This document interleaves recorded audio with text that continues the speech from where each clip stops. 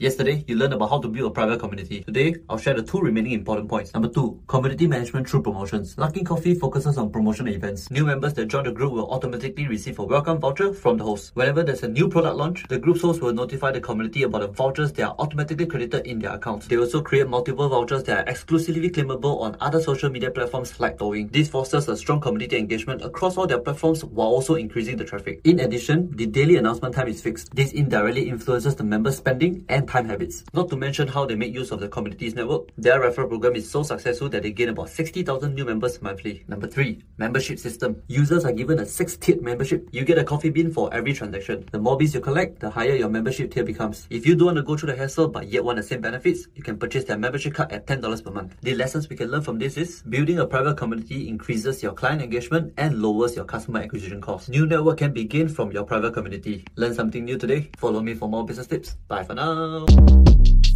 Shortcast Club